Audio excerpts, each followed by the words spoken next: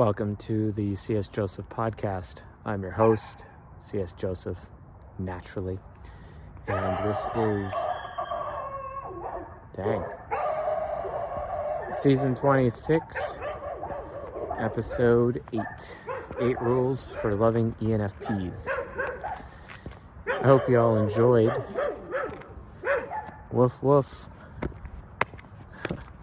I'm surprised the dogs right next to me here haven't just exploded in laughter or barking. You know what I'm saying? Either way, it's pretty fascinating. Welcome to my nighttime walk while I am doing this particular lecture. Gosh, that was loud and distracting. Shouldn't have that anymore. Having to deal with that anymore, at least. So, last episode we talked about 8 rules for loving ENTPs, and it was a pretty raw episode, I'll admit. Excuse me, I just a little fresh off my dinner right now. But anyway, we got pretty raw. We got pretty obvious with how somebody. The rules, how someone should be loving ENTPs, etc. But ENFPs, you might think that, hey, they got half the functions with ENTPs. All the same rules apply to them. I mean, yeah, sort of, kind of, maybe, but not really as much as one would think. Not really. So, ENFPs are they're very complex. One of the reasons why they're so complex is because they are literally the most abstract of all the types. They are the absolute most open-minded, I'd say, of the 16 types. And that basically means that it carries a lot of complication. And not only that, they have their deadly sins of wrath and lust, that come from being part of the soul temple. And they're very focused on, being a person of good character or finding people of good character. Whereas an ENTP is more focused on passion. So the rules for loving ENFPs end up changing and adjusting to kind of fit either the narrative or the imperative, I guess is a more accurate word, the imperative of their temple, which is the soul temple. And the main deadly sin they have is lust, and their secondary deadly sin is wrath. It's one of the reasons why my ENFP mentor, Mr. Jeff Fisher, could end up leaving some little kid's dad beaten up bloody on the floor, shaking him down for money after he didn't pay up his debt for a drug deal that they did previously. And that ends up being, a big issue. It's always interesting how ENFPs often get involved with those kinds of shakedowns. And he definitely shook that guy down, but he didn't get any money out of it. One of the additional crimes, that was just kind of added to him and his character, basically. And it's so interesting because you see people who are part of the soul temple and they are all about character, but when it comes down to it, they have the worst character of all the types. It's just so fascinating to me. And then they oscillate between best and worst character. It's so fascinating. But then again, you look at an ENTP like myself, who's part of the heart temple, and the heart temple is all about passion, right? And by the way, if you guys don't know about the temples, we have some episodes on it, which I'm going to be reshooting those to go into larger depth pretty soon. And those are available in the members area for those of you that lost your links to season 18. So csjoseph.life/members. Join Journeyman so you can become a member and get access to that private content. When we release our own version of the Enneagram, which I believe is going to happen in April, I hope. when we release our own version of it, it won't be called a Enneagram, that's for sure. There's going to be more spokes of it added, etc. But when it comes around, it's going to be very temple focused. And you're going to have to know the temples in order to navigate your way on that. So more on that later. But ENFPs, as much as I hate to admit it, they really are special snowflakes. They really are. Given that they're the most abstract of all the types, they're triple affiliative. They're also triple movement, which is insane if you think about it. They're always moving so quickly. It's hard to keep them down. They're so insanely open-minded.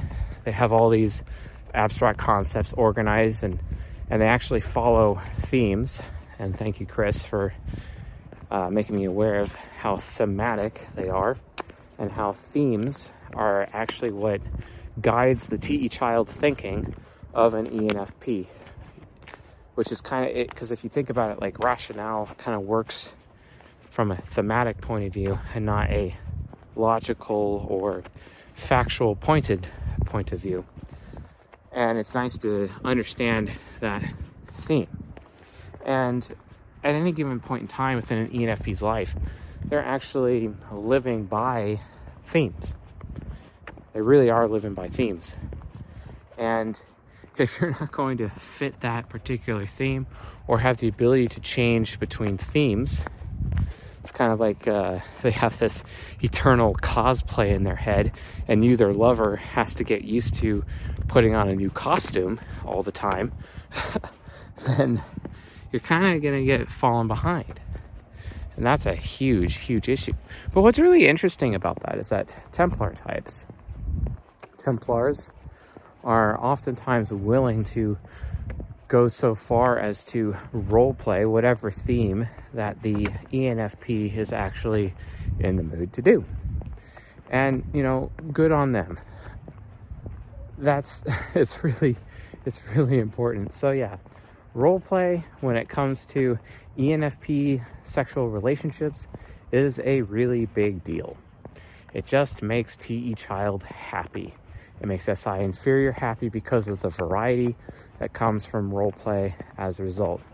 Now, there are a few ENFPs watching this right now, and they're like, no, that's not me. Well, that's because you've been too scared with your SI inferior to try something new, and it doesn't actually have anything to do with your life experience. Maybe you should just, stop being a pussy and actually try it out. You might actually have fun in your life. You might actually enjoy your life, especially your sexuality. So stop putting limits on yourself. NI Nemesis. You might want to stop worrying and despairing about your own future and stop always going for the vanilla, right? I thought you guys were the most abstract of all the types. I thought you were the most open-minded, I get that you're triple affiliative, but get over the affiliative. Aren't you supposed to be affiliative for the sake of becoming pragmatic or understanding pragmatism? I mean, that's the whole point behind what it is to be an ENFP after all. So why not? Also, I get that people are frustrated they can't really see me on this walk, but get over it. The audio is more important than the video. I mean, who wants to be seeing my talking head all the time? So, and remember, this is a podcast first, YouTube channel second, okay? So, for those of you out there who disagree with that or were not aware, now you know. And that's just how I roll. It's all about my SI inferior convenience, and the reality of the situation is I will continue to put my convenience over everybody else's convenience. Otherwise, I'm not even going to show up, because that's what my SI inferior needs. So I would ask that this audience would help continue meet that need as I continue to cast vision for all of you so that you guys can have better lives. I think it's a very nice trade. That's my ESFP demon talking with its interest-based awareness. That's what you guys are getting out of it. And this is what I need to do. This is what I need to get out of it in order for me to keep continuing. So, convenience when content creation is important. So, Anyway, you got to understand, like, from an ENFP point of view, they really are this special snowflake, and they are extremely integral to the fabric of society itself. And basically, when it comes to fostering ideas and inserting the freshest, newest ideas into people in order to cause cultural change. And it's because of just how open-minded they are. And it's due to that open-mindedness that they are so open-minded to all things sexual. You will not find anyone more open-minded than an ENFP when it comes to sexuality. And I think this is why their golden pair, INFJs, love them so much, because ENFPs aren't going to limit them. They're not going to take away their choice. They're going to allow their lover to have absolute maximum freedom in the bedroom to do whatever they want to the ENFP. And it's kind of interesting because the NFJ shadow of the ENFP has some kind of benevolence about their sexuality when they share themselves with other people. And that's something that just has to be known, but it's also something that needs to be respected, nurtured, and taken care of. Because an ENFP, if an ENFP is worth their salt, they're going to state what their boundaries are. And, you know, INFJs, for example, and I'm just using them as an example, this also applies to ISTPs because they have the most optimistic sexuality or the most optimistic sexual compatibility with an ENFP.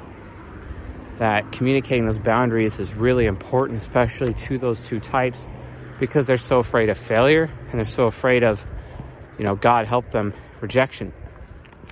But the ENFP, it's not going to reject them. The ENFP, even most of all, is not going to pressure them. SE Demon just doesn't care about pressuring other people, especially in the bedroom. Unless, of course, the ENFP actually feels pressured. And what SE inferior or SE parent is really going to be pressuring their partner sexually? They really don't. And even if it seems like they are, they're going to back off if challenged. So there's never really a concern or a worry about ENFPs rejecting their lovers. So first things first, you could call this rule 0. Don't fear rejection when it comes to the ENFP. Also, we'll talk a little bit about this when we get to rule 2, but you got to be aware of preference. ENFPs are extremely picky and they have a lot of preferences, but that's also a strength because they always end up taking on new preferences all the time. It's like a deck of cards. And because of how novel ENFPs are, they really just have this novelty, this novelty energy in the bedroom that any of their lovers can take advantage of, and they themselves can even foster that novelty. That's why you always see ENFPs at, for example, Renaissance fairs or cosplay situations, because that's what they do. That's their form of role play. And any possible role out there is just available to them, especially when it comes to the bedroom. But then at the same time, they allow those roles to also be explored by their partners, and they give their partners the full freedom to do so. And that's just not very common out there. And this is one of the reasons why I believe, and it's not necessarily a fact, but it's just a belief of mine, as to why ENFPs, especially ENFP men, end up having some of the widest variety of lovers in their life because of that right there, because of the special snowflake that they are. Granted, I would not recommend this for women, but for ENFP men, this is one of the reasons why their deadly sin is the deadly sin of lust. And it's really important that you at least understand why the deadly sin of lust exists. It's really because they are trying to be the avatar of sexual variety, or the avatar of sexual novelty. They're always trying to bring something different to the table. They're always trying to try something new. And that's one of the best parts about them in the bedroom. And you don't really have to worry about anything. And some days, there might be a box with boundaries, and other days they'll completely remove the boundaries from you and be like, whoa, what the hell just happened? But the difference is, at the end of the day, to you, their lover, they're still going to tell you that, hey, guess what? You're not going to make me uncomfortable. You don't make me feel unsafe. I'm not going to take your choice away. I'm not going to limit you. And that's just something that their lovers really need to put their faith into. And I know that their NJ lovers especially really struggle putting their faith into anything, to the point where they may put their faith into one thing and only one thing in their whole life. Well, NJs, this is one thing that you can put faith into when it comes to your life and your relationship. This is one thing that you can definitely bank on. You can put faith into your ENFP's desire to avoid rejecting you, because they don't actually want to reject you in any way, shape, or form. They really don't. While they want to craft the theme and potentially the role play and get it started, they are looking to you to act out the part. And it's super important. It's like the bedroom, or at least the bed, is a stage. And they'll stage it up for you. And then you just become the actor or the actress at that moment and take on that role. That's all it is. That's literally how it works. And it becomes something beautiful, because it's like a new play every day, a new play every week. Or maybe it's a new play and you rehearse it for 3 or 4 days in a row, and then another play after that. You see what I'm saying? That's just kind of how it is. SI Inferior is trying to cope with life, that it just truly needs that novelty and that variety. So, understanding this as a foundation, we can now go into the 8 rules, because the 8 rules, it's a lot easier to understand where the ENFP is coming from when you understand how their sexuality works at a fundamental level. So, first things first. Yeah, sure, they got any hero, right? Rule 1 should be, always make your ENFP feel wanted, right? It's not necessarily that. Because of the influence of their other functions, and given the fact that they are a philosopher type, philosopher types are a bit more selfish, a bit more potentially entitled, a bit more, solipsistic, especially the women, because they are aware of how they feel and what they value over everyone else, and they are aware of what they are experiencing, what makes them comfortable, what makes them feel safe above everyone else. This is not necessarily a bad thing, because there are types of people out there that exist who seek that kind of behavior out, and they end up, having as a fanatical loyalty to the ENFP's sexual cult of personality, basically, in as much as the fanatic loyalty that comes from the ENFP towards their lovers. So, rule number 1 is slightly different than the rule for the ENFP. Very slightly different. And that rule basically is, make sure that you make the ENFP feel chosen. Chosen above all others. Chosen. because it's not enough to just make them feel wanted. It's kind of easy to do that for an ENFP or an ENTP because it's just TI parent. It's just like, oh yeah, you want me? We're good. Done. It's pretty simple with an ENTP. But it's actually more complicated with an ENFP because their FI parent is still there. And it's like, hey, you know, that's nice that you want me, but what causes you to choose me above others? Because the FI parent is influencing the any hero slightly, and it's just like, okay, that's nice that, you know, we're having sex right now, but like, you chose to come to my stage, you chose to come to my theater, you chose to be the actor, the actress, you chose to take on this role, but why did you choose me over everybody else? See, ENTPs, we don't really do that per se. There is not that additional mental check, because being wanted and desired passionately is way different from being chosen. Being chosen means there's like an extra layer of unique specialness there. And the ENFP really can't live life, especially even remotely consider being sexual with somebody, unless they feel special.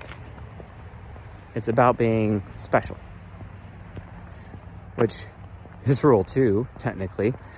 Always make your ENFP feel special. I actually have an anecdote to back that up. Really good friend of mine, his name's Jason. We used to call him Fatal. He was his gamer tag, I still remember his gamer tag, DragonBoy033. He has his whole brand around that. Probably find him on Instagram or something. Great ENFP fellow. I got into some trouble with him a few times. Oh my God. But you know what? I got to talk him up, because this guy, like, he got a girl pregnant one time. And then like she moved to Oregon and had the baby in Oregon or something like that. And he was driving from like Mount Vernon, Washington, or something like that, or Stanwood, Washington, or just really northern Washington area. Drove all the way down to Salem, for example. Driving down to Salem every single weekend to see his little boy. His little boy was just everything to him. And I don't remember his son's type. I'm trying to remember what type of son would be. I want to say ENFJ. That's what I want to say, but I think I might be wrong. His son might actually be an INFJ. But he could not live with himself knowing that his son was down there, and he did everything in his power to make sure that he'd see his son. Eventually, he learned the legal system and ended up getting custody of his son much later. And his son was living with him. And I've always just been astounded by this man's character. Yeah, he's got depravity issues. Yeah, there's a couple of deals that went down or went south that him and I were involved with back in like 2010 through 2014, basically, when I was in my northern Washington stomping grounds. And we hung out a lot, getting all sorts of hijinks. But later, and his name's Jason, fantastic fellow. But later, Jason and I, it's actually funny, one of my very, very first coaching clients I ever had, and I think this was in, 2013. One of my very, very first ones. It was this girl that he was dating. He considered marrying her. He absolutely loved her. But he could tell something was wrong in their relationship. And he actually described it very perfectly. But he asked me to type her, and she ended up being an ENFJ. So they had a silver pair. And he said, you know, there's just something really wrong with this relationship, and I can't really put my finger on it. He kept on telling me over and over and over, and he's begging me, Chase, please help me figure out this relationship. help me figure out what's going on here. And I'm like, all right, well, so I interviewed her, and she explained to me some of the issues she was having with him, but none of those issues actually had any merit or held any water. Basically, it really just boiled down to hypergamy. She was having a hard time being attracted to him because he was beefing up his beta traits a little too much. But honestly, between you and me, he's actually a pretty alpha dude in a lot of ways. He gained such personal strength and such personal integrity, and it's to the point where he's like, wow, the whole world kind of just owes me right now. Yeah, they kind of do, actually, given the amount of things that he has given. He's one of those super grateful ENFPs that is able to control his depravity and not get to a point where, you know, he's potentially destroying other people's lives or taking advantage of them. He really goes out of his way to give back. So him giving back, I mean, it's just fantastic. He's one of the greatest people I've ever met. Love that guy. So, but he sat down with me one time at Alfie's Pizza. We were at a birthday party for his son, and I just showed up with my wife and son in those days. This is after we were fresh out of homelessness. My son was probably 2 or just about to turn 2, and he's now 10. And then he sat down with me and he's like, look, man, I just had this huge problem with this girl. I finally figured out what it is. I'm like, okay, lay it on me. He's like, look at her. Look at her right now. What is she doing right now? And I'm like, she's working the crowd. Everyone at this birthday party. She's talking to everybody, having a conversation with all of them. And he's like, exactly. Why isn't she putting me above everybody else? Why is she caring about everyone and putting me at the same exact level of specialness as every person in this room? You couldn't even tell that we're lovers. You couldn't even tell that we're boyfriend, girlfriend. I give her a lot of attention, but she doesn't even regard me at all. She doesn't. And it's all of a sudden it says Effie critic, like, she's actually not even making me a priority. Really? After all this effort and all this work that I do for this woman? Really? That's ridiculous. And let me tell you, folks, it was ridiculous. They broke up shortly thereafter. It was an extremely painful ordeal. You know what's so funny about that? After they broke up, she married some rando beta guy. And I heard later she's been miserable ever since. I don't know if that's true, but people talk. It was just complete ridiculousness how that went down. Oh my gosh, she thought I was such a raving lunatic talking about MBTI and cognitive functions and all that to her, even all the way since back then. But whatever, I mean, let history be the judge, right? So, rule number 2, make sure that you are going out of your way to make the ENFP feel special, but not just special like anyone, like you would anyone. You got to make them feel special above everyone else. And you have to prove to that FI parent concretely that they are important to you. It's that simple. You have to make them important. And like I said, you know, it's not enough to just want an ENFP. It's really not enough.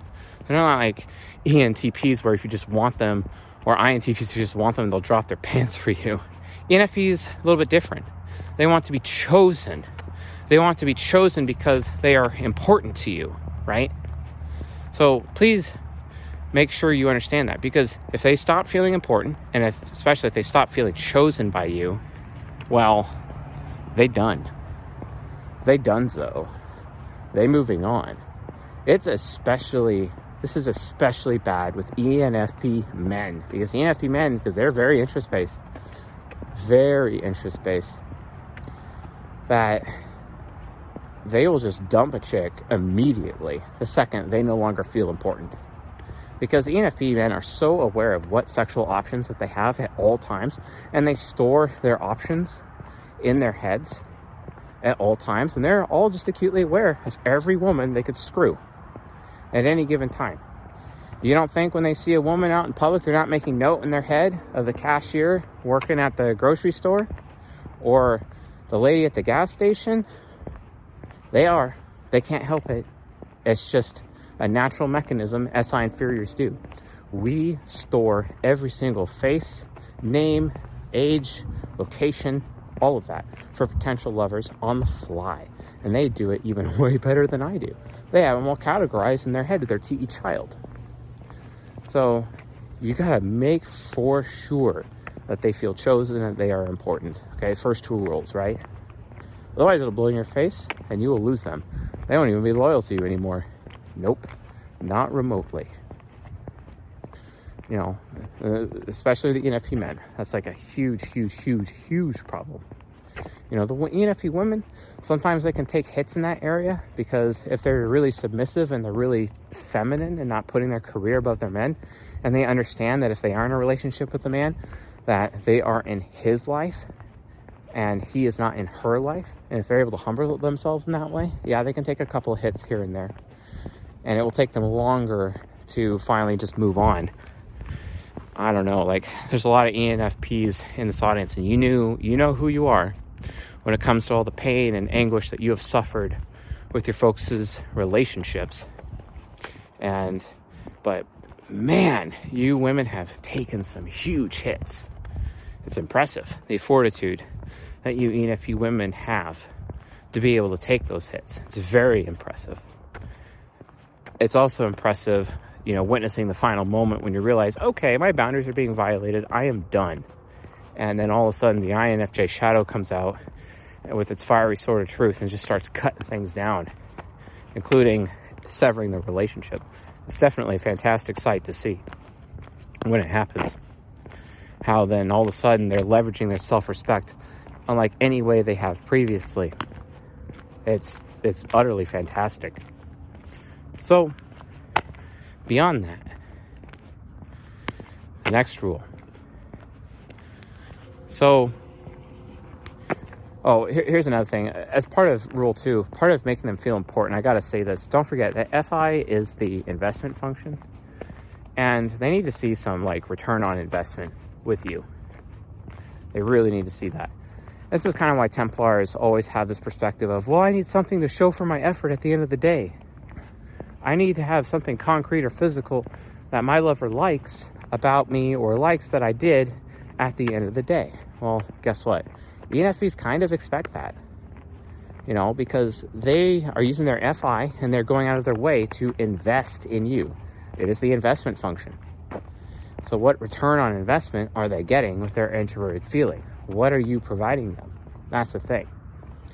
This is one of the reasons why Templars have such pressure to keep performing, is because the existence of ENFPs. So keep that in mind as well. Rule 3, always treat them with respect. Treat them with regard. But here's a way that you can actually do it. Speak highly about them, but to other people, especially behind their back. If there's one thing I know, is that you cannot hide from an ENP. We'll always figure out any secret you have, especially ENFPs. They will always figure it out. And those ENFPs, they'll always hear the bad stuff you say, and they'll always hear the good stuff you say. And there's nothing quite like hearing good things about them from other people, because they find out that you're saying great things about them to other people behind their back. Because naturally, they think people are talking about them all the time, saying good or saying bad things, because they take their reputation so seriously.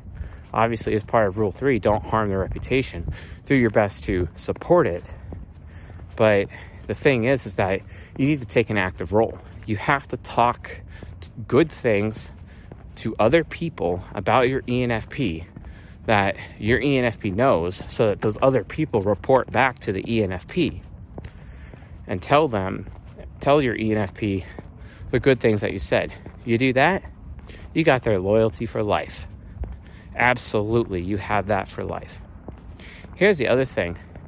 To each child, it's all about their opinion. As part of Rule 3, you need to be willing to listen to their diatribe, long opinions, and challenge those opinions gently, and basically be like, well, why?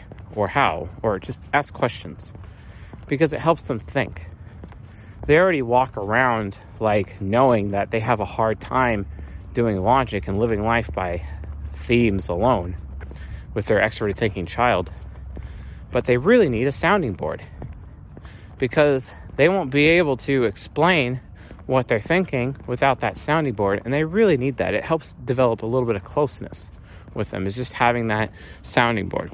Now, granted, as part of Rule 2, making them feel important, sometimes you're just going to have to listen to the ENFP completely purge and barf out all of their stored negativity and all their problems all in one instant.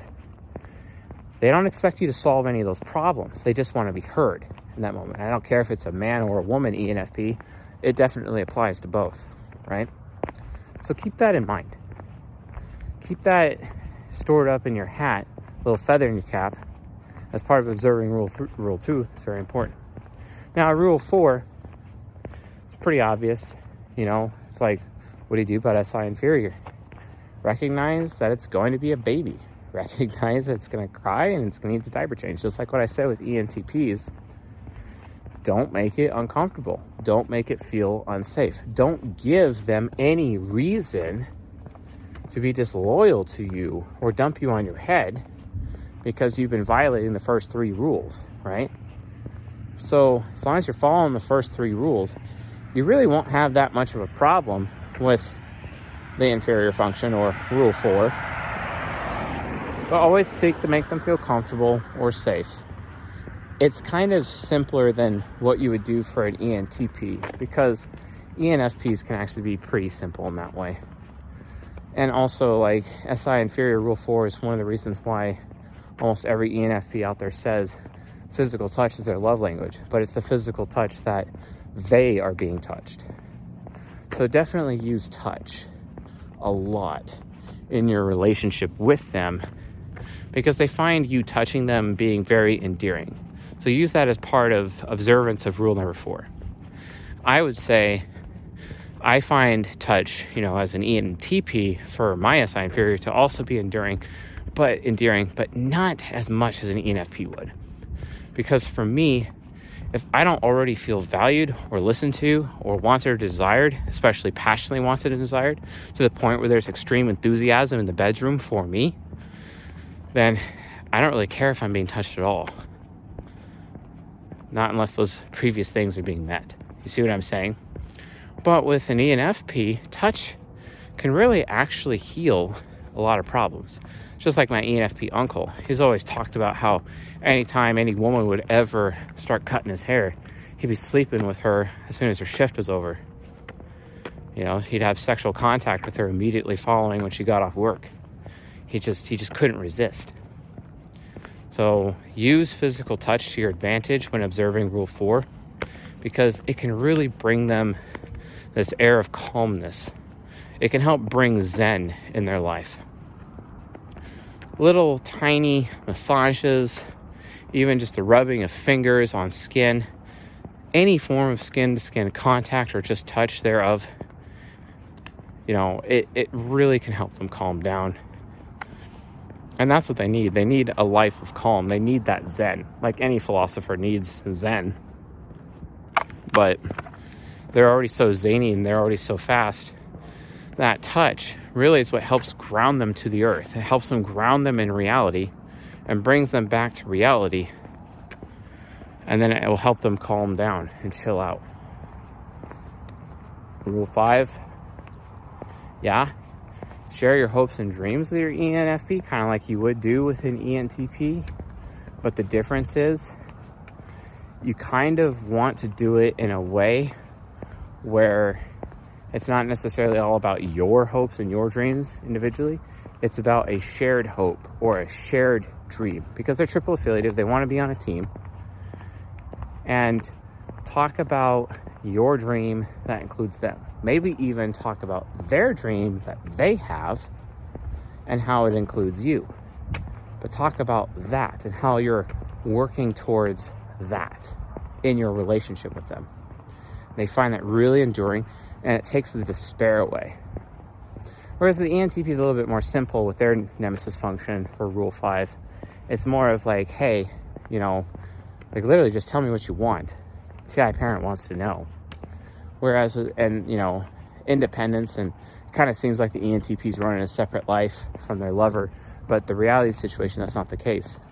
Whereas with the ENFP, everything is so intertangled, everything is so entwined. Wow, it's the other dogs this time. And because of that, shooting star. That was cool. Barky, barky. So yeah, just talk about the vision of your relationship with your ENFP and how they are included, or at least how you are included in their vision. But be open to them to make adjustments to that vision. I don't know how many times I've seen or heard INFJs that they get so uptight. Even STPs do this too. Like ISTPs do it, ESTPs really do it. They get so uptight about plans that the ENFP would make, and then all of a sudden the ENFP would change that plan. And sometimes the ENFP may not tell their STP or NFJ lover, their Templar lover, about that plan change. Seriously, like, don't get caught up in that. Now, granted, the ESTP is upset about that the most because they're a control type. They're all about outcome, and having that outcome plan is super important. Whereas an INFJ and an ISTP, they're progression, they're more movement oriented. That's okay. It's okay for them to not do that. It's okay for plans to change because they're just on a journey with the ENFP.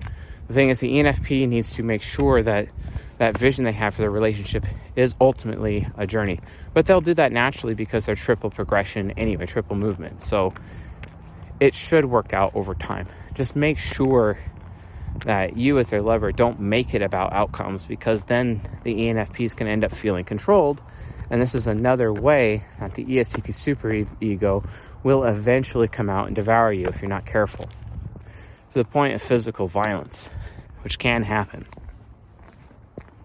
So,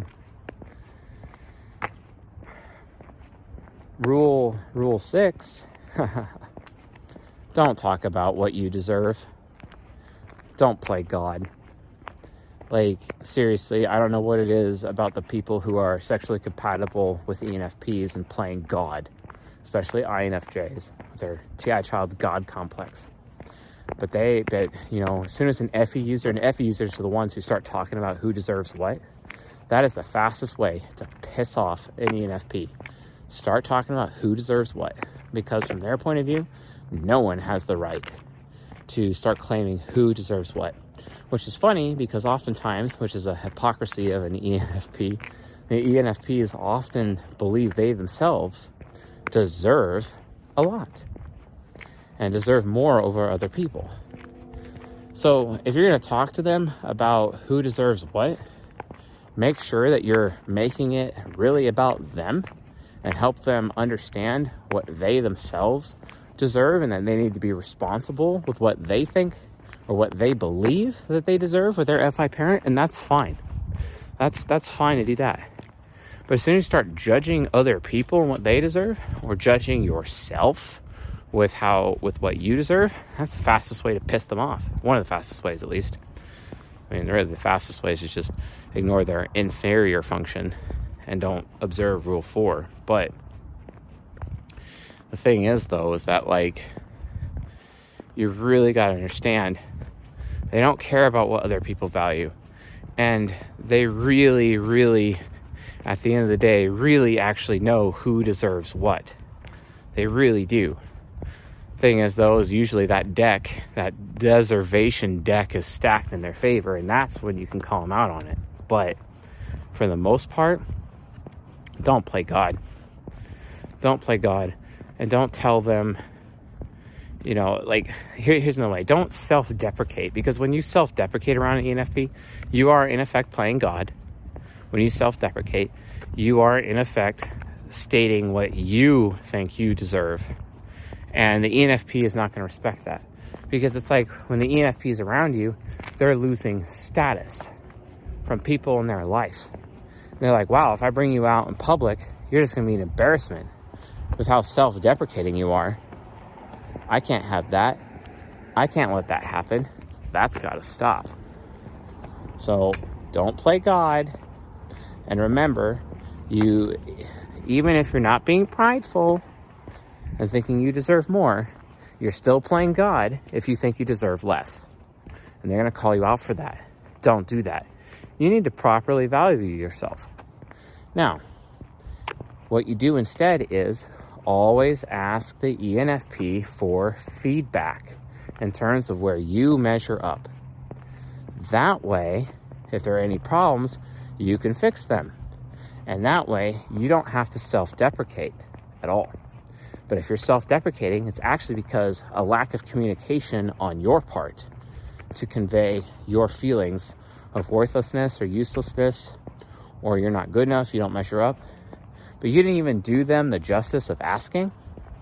That's on you. Okay? That's not on them. Now, if you're really annoying them, they're going to tell you where you stand, and they're going to give you that feedback and that blowback whether you like it or not. But it's your responsibility as their lover to be proactive.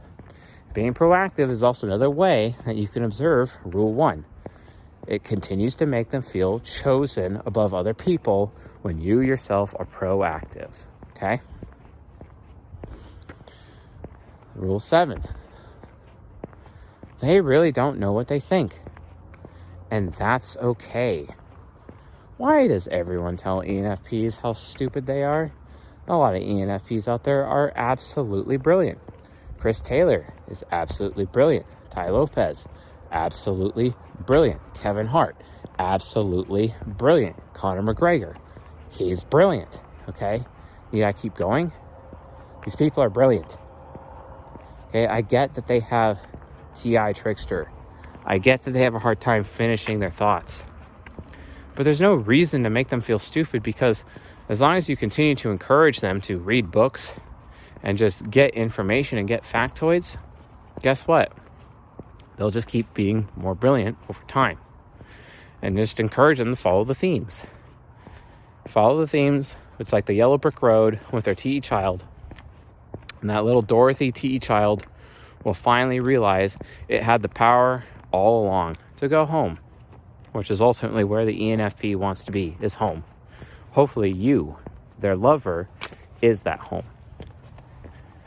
So when you're criticizing them, make sure you preface what you say. Hey, I don't think you're stupid.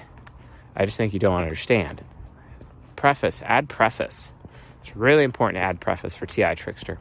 Also, don't expect them to come up with things on the fly unless you're going to be okay with them providing bullshit. And this is without being a sounding board. You need to be a sounding board for their thoughts.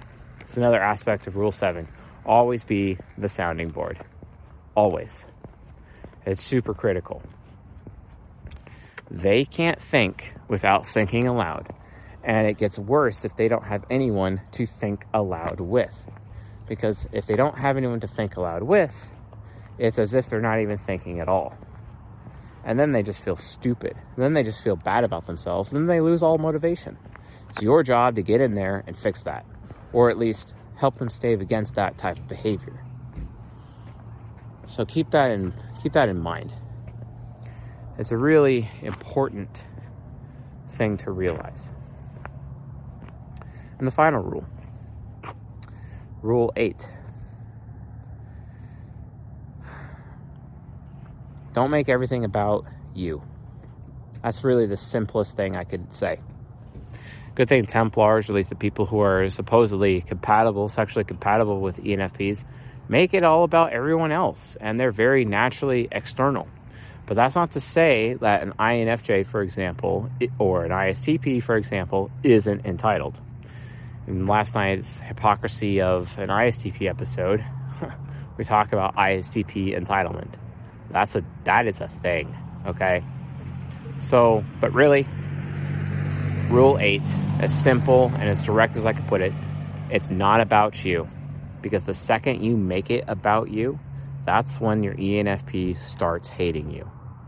They go out of their way for you, giving you special treatment, getting you into the coolest clubs, the coolest areas. They go out of their way to make you feel like a VIP along with them because they treat themselves like a VIP and they bring you along for that VIP ride. But as soon as you start making it about you, they're no longer the VIP. And then you're taking away their VIP status and making it all yours. How is that going to how are they not going to hate you for that? I mean, you're just bringing it on yourself then. That's like one of the most stupidest things you could ever do. Like, you gotta understand, the ENFP in your life, they are a VIP. You need to treat them that way. You know, don't make it about you. You know, unless there's like something though, and you finally like, oh crap, I really actually have this need. Help me figure it out. Help me think about it. Okay, yeah, sure. Ask them their opinion. But again, in asking their opinion, or you asking them about what will happen if you do it, like talking about the consequences, you're still factoring them in, and you're not making decisions without them. Stop making decisions without factoring in the ENFP. Stop making everything about you. They're tired of hearing about you all the time. They have enough crap in their head to deal with from their own life. They don't need additional burden, okay? That's Rule 8. Follow it, and you'll be really successful. I promise. Anyway, folks, thanks for watching this lecture. That's the end of this lecture. If you found this lecture useful, helpful, educational, enlightening, please subscribe to the channel. Please leave a like and a comment. I'd really appreciate that. I hope you guys are enjoying the 8 Rules for Love series. Don't forget, we have our new relationships course that should start being available for sale on February 1st. It's going to be a big deal. It's going to have a lot of videos in it, at least 60 some videos, training you how to protect your relationship against failure. It's going to be pretty fantastic. It's going to have a lot of these similar strategies that we have in 8 Rules for Love, but very heavily expanded. And everything from human nurture to human nature explored within the contents of this course. So we're going to get ready to announce it. It's coming. It's around the corner. And I hope you folks enjoy it when you have it. We're going to have a lot of resources added to it. The companion guide 2nd edition is going to be in it. That's going to be amazing. Imagine having data sheets on all the cognitive functions with their proper definitions, mature and immature variants added. It's going to be pretty awesome. And there's so much more that's only going to be available in that course and nowhere else. So I hope you guys will love it when it comes out. I know you will. And so yeah, please just be aware. It's around the corner, and it should be available for sale on February 1st for pre-order. And I think it's going to be releasing on the 12th, just before Valentine's Day, provided everything goes right, of course. So anyway, folks, thanks for watching, and I'll see you guys tonight.